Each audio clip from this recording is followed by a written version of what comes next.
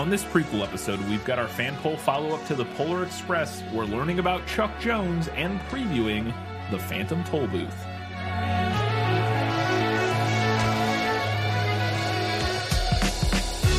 Hello and welcome back to This Film Is Lit, the podcast where we talk about movies that are based on books. We're back after a very short hiatus.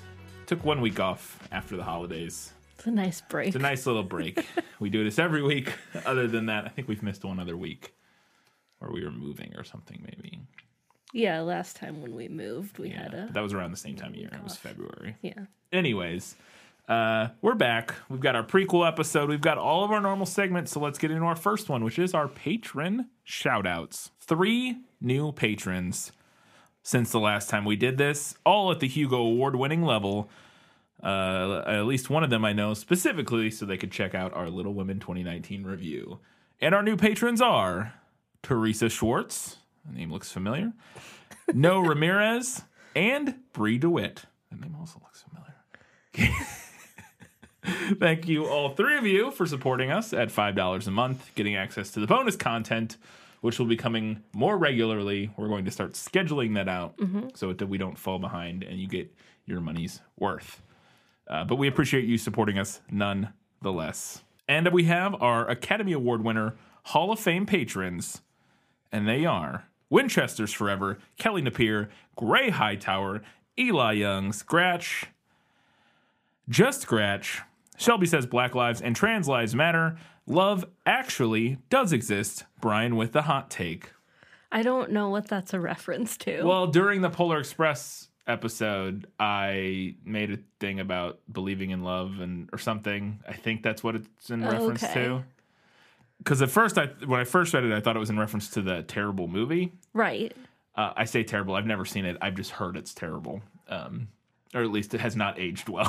And that's what I thought at first. But I'm thinking in reference that since then it's actually in reference to when we were discussing like the belief and stuff in Polar Express. And I talked about, at least if it had been a message about love and like believing in love, that sort of thing, because love actually does exist or something. I don't know. I don't remember exactly what I said, but I'm guessing that's what that's in reference to. And we appreciate you, as always, changing your name to keep up with the times. And finally, our highest patron, the queen that shall not be unseated. Probably. I don't know. At least so far. Our very first patron. First patron yes, and... First patron ever. And first patron ever and highest. They have to be the highest because they've been the longest and at the highest level. So, Alina Doletkolova, we appreciate you all so very much and for continuing to support us. We appreciate it, and you're all fantastic. Let's go ahead and see what people had to say about our thoughts on Polar Express. Yeah, well, that's just like your opinion, man. So we had a lot of feedback on these polls. I just full disclosure, I know we've talked about this, but I did edit comments down, especially some of the longer ones, so that we could, get through this a little more quickly. On Facebook, we had 4 votes for the book, 0 votes for the movie. Colin said, "The book by Miles." Joni said, "The book, I think the movie is creepy," which is a sentiment that was repeated quite frequently. That was the only thing I knew about the movie before we watched it. Was that people thought it was creepy, And Karen said, "Definitely the book. I had never read the book as a kid, so it was weird to see friends losing their shit because they were so excited about what ended up being a creepy, hollow movie. I recently heard the book read for the first time at work. It was a simple and fairly charming story." There you go. Over on Twitter, we had 10 votes for the book and 1 for the movie. Gray at Gray Hightower said, "The book, obviously. This movie is hot garbage and is one of the few Tom Hanks movies that he does not urinate in," which I did not know that was that's like a famous thing with Tom Hanks is that he goes to the bathroom in movies. Urinating in movies quite often. Yes, interesting. It's an interesting thing to be. I mean, that's obviously not the only thing he's known for, but it's an interesting thing to be known for. I mean, 3 that jumped ahead my mind. I had heard this, but 3 that jumped to my mind immediately that I can even remember, like the scenes. I'm fairly certain is Forrest Gump, Castaway, and The Green Mile. So Interesting. I'm sure there are others, but those three I'm pretty sure are. I think if he had urinated in this one, it would have taken it to like a really weird place. I think they could have gotten away with it with the hobo character if they had really wanted to. Yeah, they had. Yeah. I mean, I still think that would have taken it to Yeah. a weird place. Kids movie. Yeah. They could have maybe figured out a clever way to do it, like kind of tongue in cheek, if they had wanted to. I'm not saying they should have. I'm just saying. Anyways. Kelly Napier at Stand By for Live said, I agree the movie isn't a cinematic masterpiece. The book is better, but instead of trying to critique it as a serious piece of cinema, approach it as the dream of a boy of a certain age who is starting to question the world around him.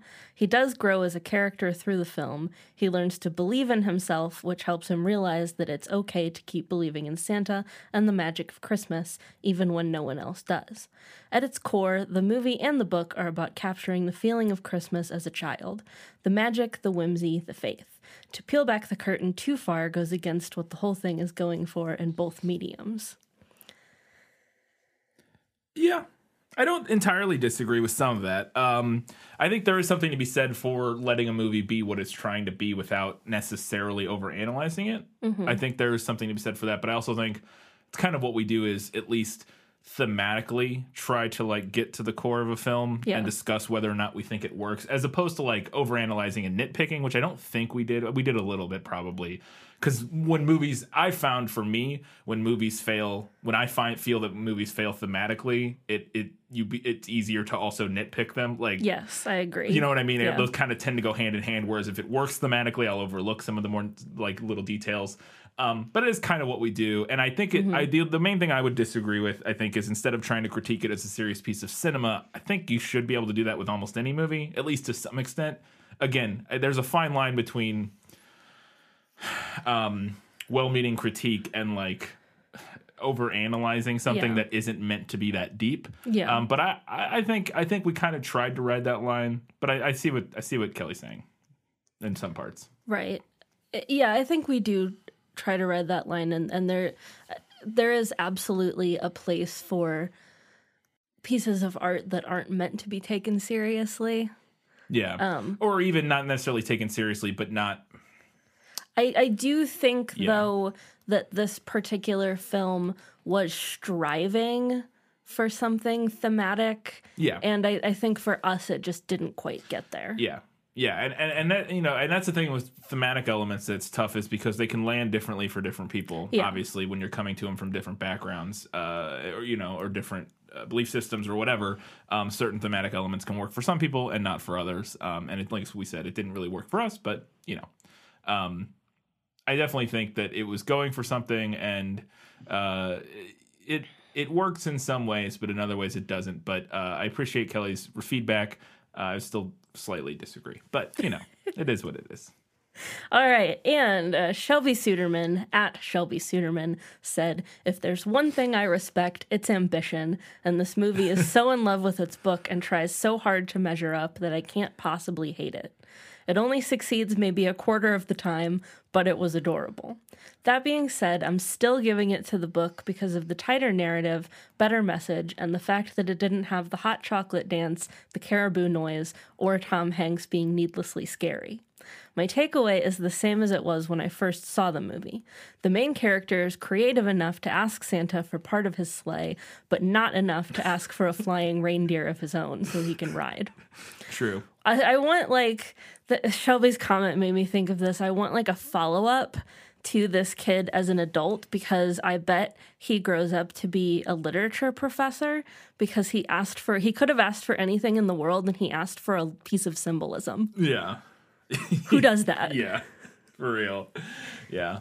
I think there's some inherent messaging. I know she's joking, but there's some inherent messaging about like humility and that sort of thing. Yes. Yeah. But I agree. The other thing that I do agree, I guess in general, that I mean, it definitely goes for it. It does. We talked about, it's weird because it does feel like it's definitely trying to be like a huge homage to the book. Like in certain ways, we talked about certain elements that look, they were definitely trying to mimic the visual style with the animation, and specific lines and stuff that they kept verbatim. And it did seem like they were trying their best to do the book justice, but at the same time, it had so much sort of just like artifice stacked on top, like not artifice. That's not the right word, but there was a lot of spectacle stacked on top spectacle. Of it. There was a lot of padding. Like it seemed to me like they just couldn't quite flesh it out into a longer story. Like they couldn't really figure out how to do it. Ideally, this would have been a 45-minute TV, like made for TV, you know, like the Grinch stole that kind of thing. So it's like 45 minutes, or isn't that how long that is? Like it's like an hour, less than an hour, or something like that. Where this had been like an hour-long TV special with commercials, so it was like 45 minutes. They could strip out so much, and I think it would have been so much better, as opposed to like a feature-length, you know, it's got to fill an hour 30. Which there's just no way from the book you're gonna get there. Mm-hmm.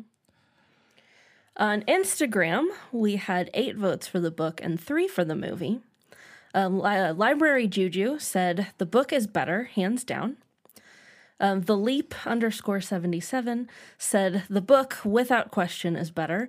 I read the book as a kid and saw the movie as an adult. Even though I was in my pretentious film watching phase, not even the nostalgia could save this. This film is hollow, tells you to believe in something because someone tells you to, and also makes me realize no amount of CGI can replace humanity. Therese 5340 said the book because the movie's CGI boy looks like a zombie. There you go. And no Ramirez new patron. Yes, this is our patron, Ramirez YT. Mm-hmm. Maybe YouTube. I don't know. YouTube. Maybe not. Let us know. No, it could not be that at all. It's just sometimes people throw that at the end for a YouTube channel or something. They said, so this is not the right choice, but I can't help but love this movie. I agreed with everything you said, but I can't help but love the movie. It was one of the first movies I remember watching in the theater. I'm blinded by nostalgia with this one. I like the movie, but if I'm using my critic brain, of course the book is better. Oh, we discussed that. Yeah. That if there was going to be somebody who really loved the movie, that it would be, because it is a spectacle, and I could see if I watched that in the theater when I was somebody who watched it in the theater, saw it as a kid, is definitely going to remember this. Yeah. Unless you were scared of it. I could definitely see remembering it fondly. Yes. If I had seen that in theaters as a child, because there's definitely movies that if I revisited now that I'm sure I had fond feelings of, I would not feel that way anymore. So. Yeah, no, I totally understand. What was the final tally? So our final tally, the book blew the movie out of the water, absolutely destroyed it, 22 votes to 4. That was about as expected, to be fair. Yeah. Very beloved book, not so much as a movie. All right, we're going to go ahead and get to our Learning Things segment, and this week we're learning about Chuck Jones. No matter what anybody tells you, words and ideas can change the world. So I had puzzled a little bit over what we could do for our Learning Things segment for this one, because I know nothing about this movie. Yeah. And I missed this book as a kid. I guess we just didn't have a copy of it laying around. I'd never heard of it at all. So I didn't really know all that much about the book. So I was like, what can we learn about? And then I was kind of, doodling around and looking at stuff, and I saw that Chuck Jones made this movie. And I thought, okay, he's like an iconic figure in animation. So learn about Chuck Jones. There you go. So Chuck Jones was an American animated filmmaker and cartoonist, best known for his work with Warner Brothers on the Looney Tunes and Merry Melodies properties. He was born in 1912 in Spokane, Washington, and his family later moved to Los Angeles. Jones has credited his artistic bent to his father, who was an unsuccessful businessman. I love this story. So his father would start out every new business venture by purchasing new stationery and new pencils that had his new company name on them. And then when the business failed, he would give the stacks of now useless paper and pencils to his children and ask them to like use it up as quickly as possible. So they had like this never-ending supply of paper and pencils, so they just drew like all the time. And actually a couple of his siblings also went on to have artistic careers, according to the internet. So there you go. Your failure can result in someone else's tremendous success. True. I mean, that's literally like the book definition of capitalism. I guess so, yeah. But yeah. So Jones graduated from a name of an art institute that I'm about to butcher. Chouinard? Yeah, I don't know. I took some French and I don't know. Ooh, I took so much French and I have no idea how to say this.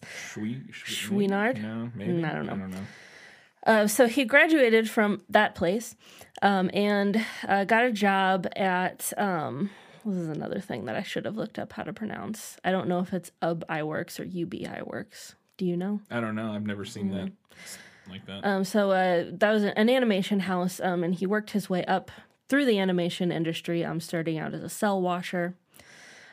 He joined Leon That's a tough one. Schlesinger Productions. Or Schlesinger. Schlesinger, maybe. Productions. Either way. Which was an independent studio that produced Looney Tunes and Merry Melodies for Warner Brothers. He joined up with them in 1933 as an assistant animator and was promoted to animator in 1935.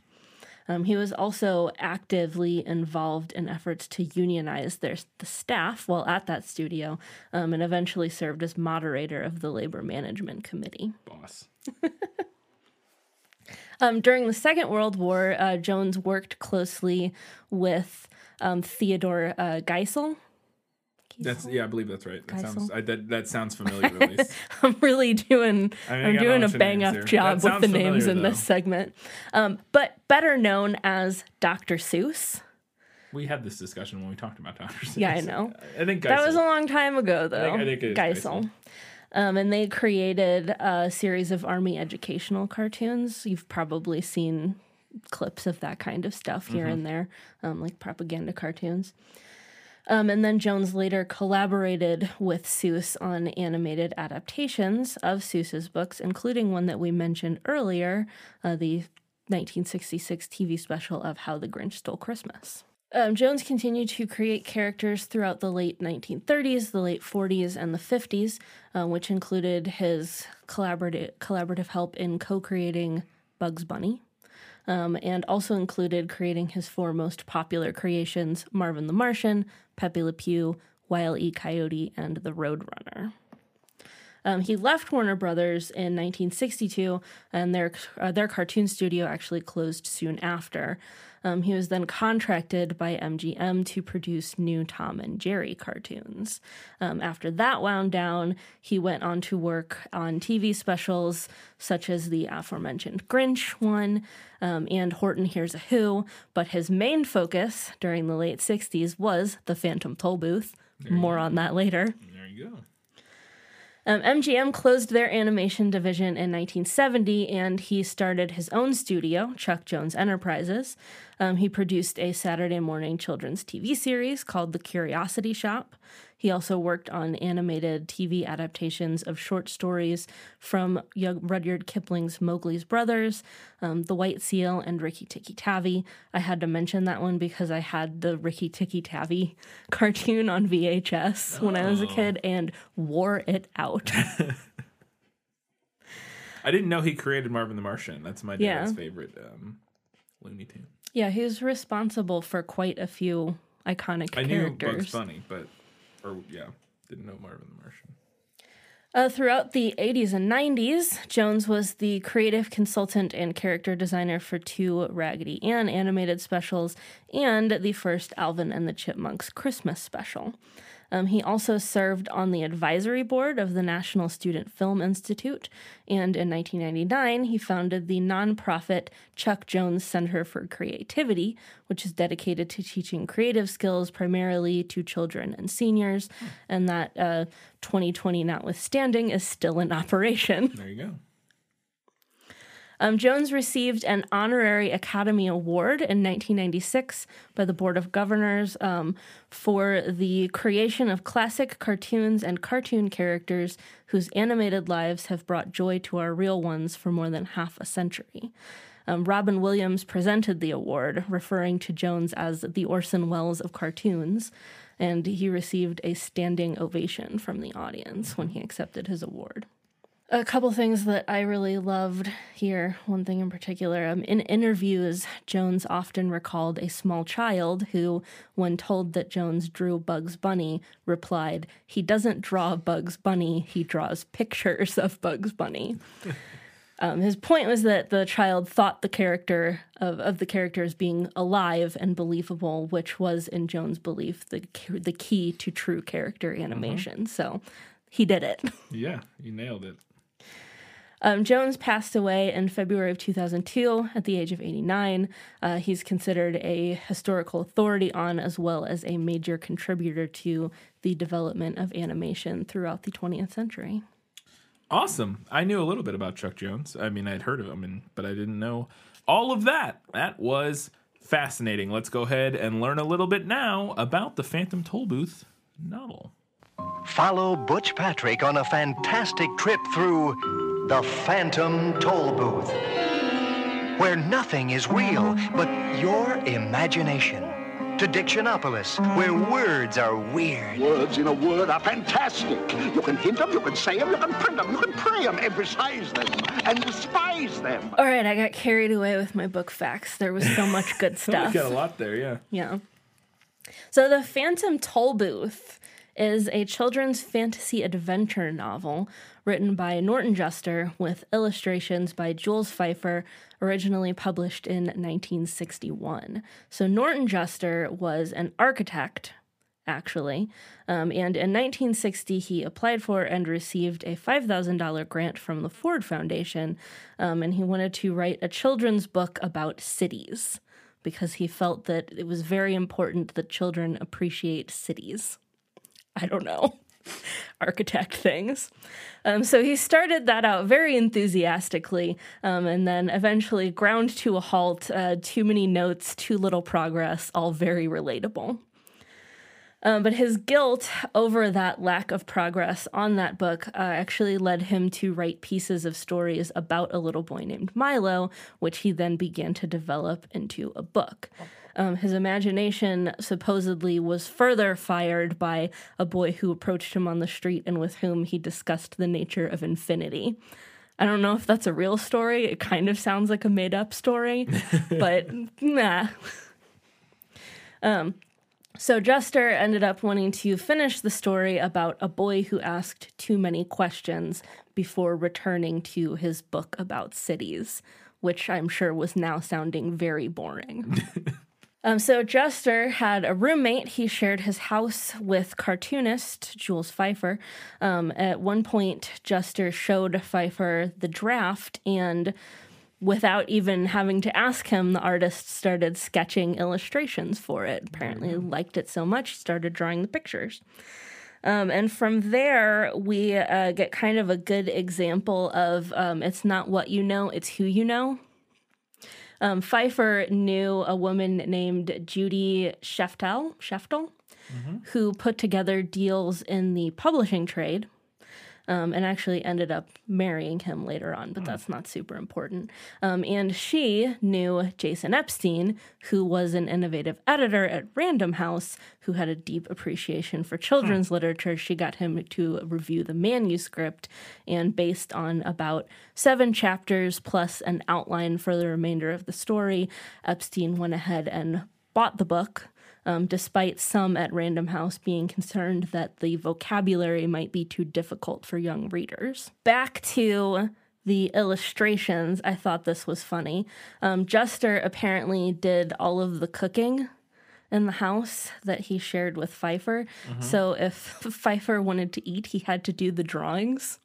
And it apparently became like a game between them, with Pfeiffer trying to draw things the way that he wanted them, and Juster trying to describe things that were like more and more outlandish and impossible to sketch.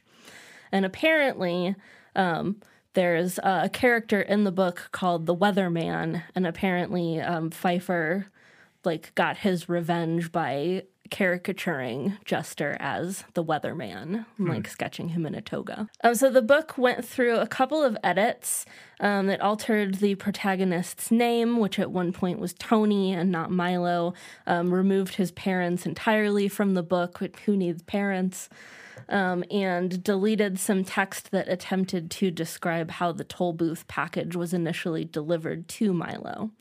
Milo's exact age was also removed from the text. Early drafts aged him at around 8 or 9, but Juster decided not to state it directly because he was worried about potential readers deciding that they were too old to care, which is something that I've heard, like when you're picking books for kids, that kids prefer to read about other kids who are like a little bit older than themselves. So maybe a wise choice, right? Leave it up to the imagination. So the Phantom Toll Booth was the Phantom Toll Booth, published in September of 1961, and it was not an immediate success. It faced some strong competition from Roald Dahl's James and the Giant Peach, as well as Elizabeth George Spears' The Bronze Bow, which won that year's Newbery Award. But the book was rescued from obscurity when Emily Maxwell wrote a strong review of it in The New Yorker. She wrote, "As Pilgrim's Progress is concerned with the awakening of the sluggardly spirit, the Phantom Toll Booth is concerned with the awakening of the lazy mind." After publication... Real quick, I will say, it was funny, I was thinking about the writing characters that are slightly older than the reader. I think the biggest counterpoint to that would be the Harry Potter series. Yeah. I think the majority of the audience, at least for like me, I don't know what time most people would start reading those, maybe when they were a little bit younger, but it came out when I was 11 or 12. Well, I mean, So I was always like a year ahead. You know what I mean? I was always like a year older.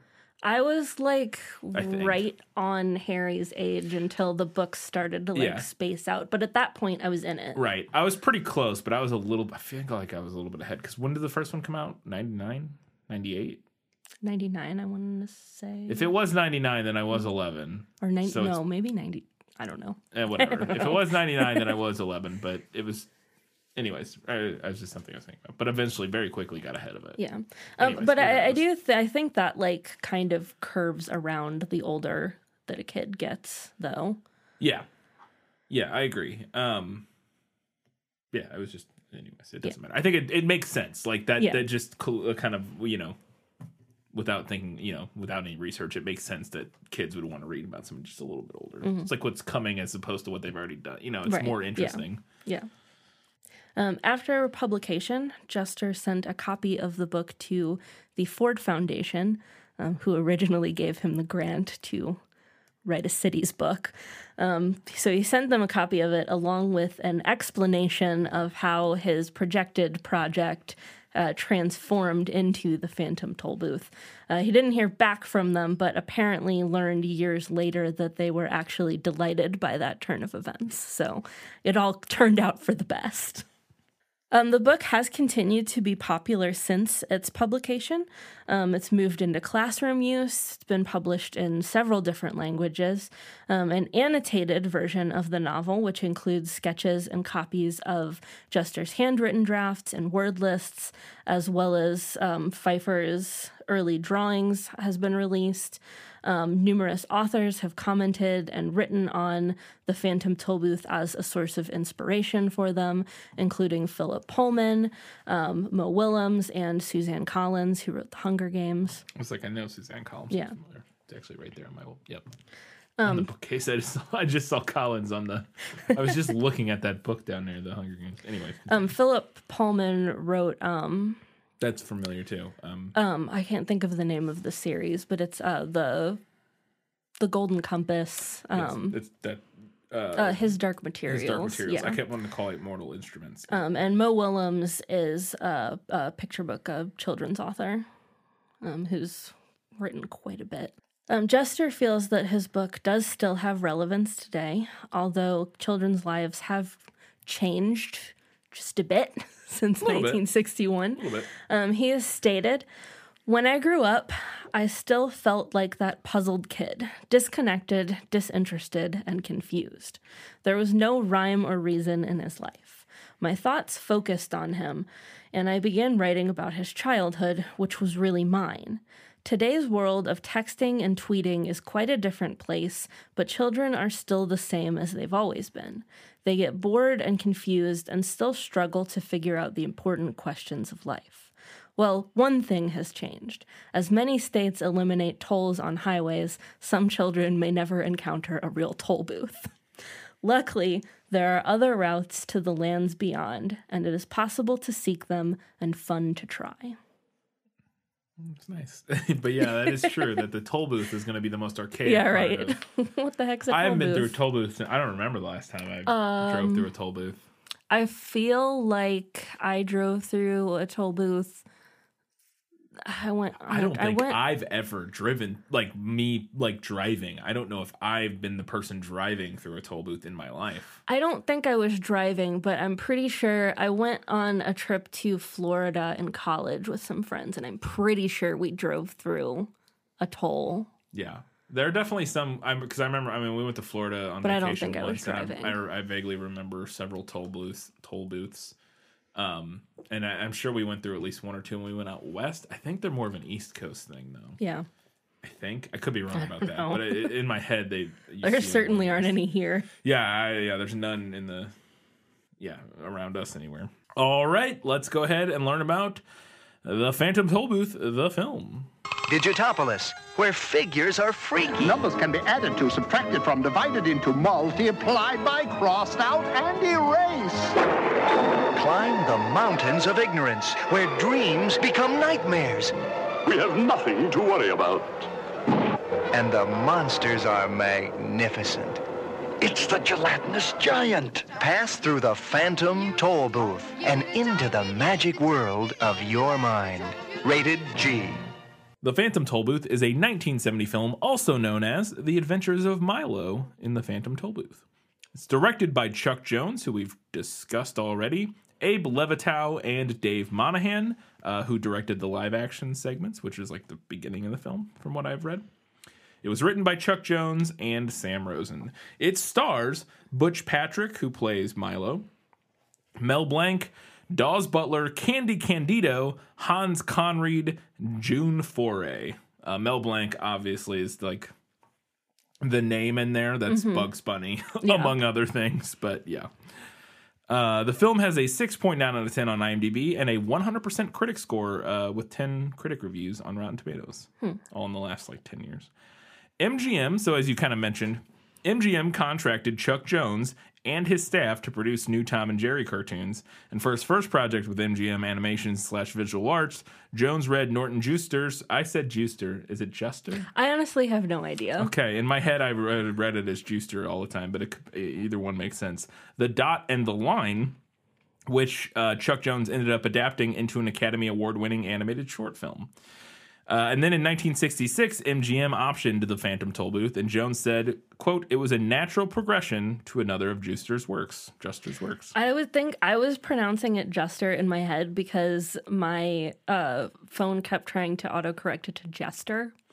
I think in my head I was saying Juster because I was thinking of Simon and Schuster. Oh, yeah. Isn't that a publishing company? Yeah. Like Schuster, Juster, maybe. I don't actually know. I didn't do any research. I didn't even think to look that up. Yeah, it's just, I think I was connecting it with Schuster, which is just the same, but with an SH instead of a J, I think, right?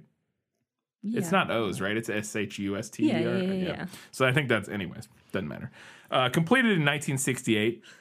The film was held up for release by MGM until the late 70s, or not 70s, until late 1970 due to internal studio problems. The animation studio closed soon after the film's release, which had MGM leaving the animation business for good. It was their first and only feature-length animated film. A dubious honor. Yeah. Juster had no input into the adaptation and has expressed his hatred for the film in an interview. Quote, "It was a film I never liked. I don't think they did a good job on it. It's been around for a long time. It was well reviewed, which also made me angry." End quote. I thought that was funny. I kind of love when authors hate the movie adaptations. Yeah. It's so interesting. It's delightful. And this is the other fun thing. There wasn't a whole lot about this movie because it didn't get a wide release. It was released as a matinee part of a for several weekends at a few theaters as part of matinee showings. It didn't get a real theatrical release. It only kind of gained prominence later on in home release on video and stuff, from what I understand. So there wasn't a whole lot of stuff out there about this isn't like I said, I had never even heard of it. This wasn't a huge beloved film that people talk about a lot. For some people, I'm sure it is, but it wasn't a widely popular film. But I thought this was interesting. In February of 2010, director Gary Ross began development of a live-action remake of The Phantom Tollbooth for Warner Brothers, who currently own the rights to the film. As of 2016, the remake has moved to TriStar Pictures with Michael Vukadinovich writing the adaptation. I don't know how to pronounce that, and I don't know who that is.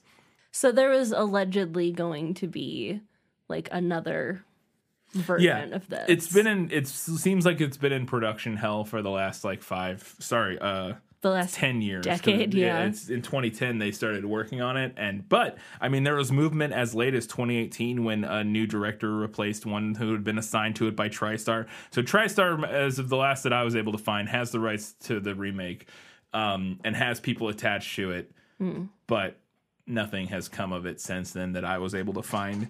But who knows? Maybe we will get a live-action hybrid remake of The Phantom Tollbooth. I find it unlikely that this would ever get made. Because, again, I don't know how much of a demand there is for it, especially after something I don't know. I wonder, because this was optioned in 2010. What year did, The Golden Compass come out? Ooh, around that time? A little bit before, because that came out while I was in high school. Okay, because I'm wondering if maybe, they were optioning a bunch of this lit from that time around this time, looking for the next Harry Potter, obviously, and then maybe saw the Golden Compass didn't do well. And maybe there was a run of YA lit movie adaptations in that 2010 period that didn't crush it. Yeah. And I'm wondering if maybe it just kind of all petered out. Now that being said, supposedly as of 2018 there was still movement on it, so who knows? But there's movement on lots of things. I don't know. I haven't finished the book yet, but the idea of this era of filmmaking adaptation of this book, I find mildly terrifying because I feel like they're gonna do it grimdark. Oh. And I don't want it. No, thank you. It'll be interesting. I'm interested to see with with your reference there, if this is gonna be weird and trippy, the movie, because it's the 60s or 70s. I did hear that. Remember we discussed that. Because I'm thinking, because there's some cool. That's not Chuck Jones. It's the guy who did the company the Hobbit movies Rankin and stuff. Bass? No. Well, Rankin Bass did some of them. Yeah, but there was a different person who did the Lord of the Rings. Who did the trippy ones? Ralph Bakshi. Ralph Bakshi. Where some of it's a rotoscope weird. Yes, Ralph Bakshi, who also did the Wizards movie, which is one of my dad's favorite movies. It's these trippy, weird, psychedelic 70s animation films that are probably kind of boring, but also cool. Anyways, I'm wondering if it's going to be at all like that. So I'm interested to see that. If you want to watch the film, there's nowhere that it's streaming for free. But as always, you can check your local library, or if you still have a video store, go check them out. You can stream it. It's not. We couldn't find anywhere that it was available, as Netflix or whatever, as part of their library. But you can rent it through Amazon Prime, YouTube, Google Play, Vudu, Redbox, etc. for $3.99. So it's available. It's not like it's hard to find. It's just you got to pay for it, most likely. Yeah. Unless maybe in certain countries it might be streaming.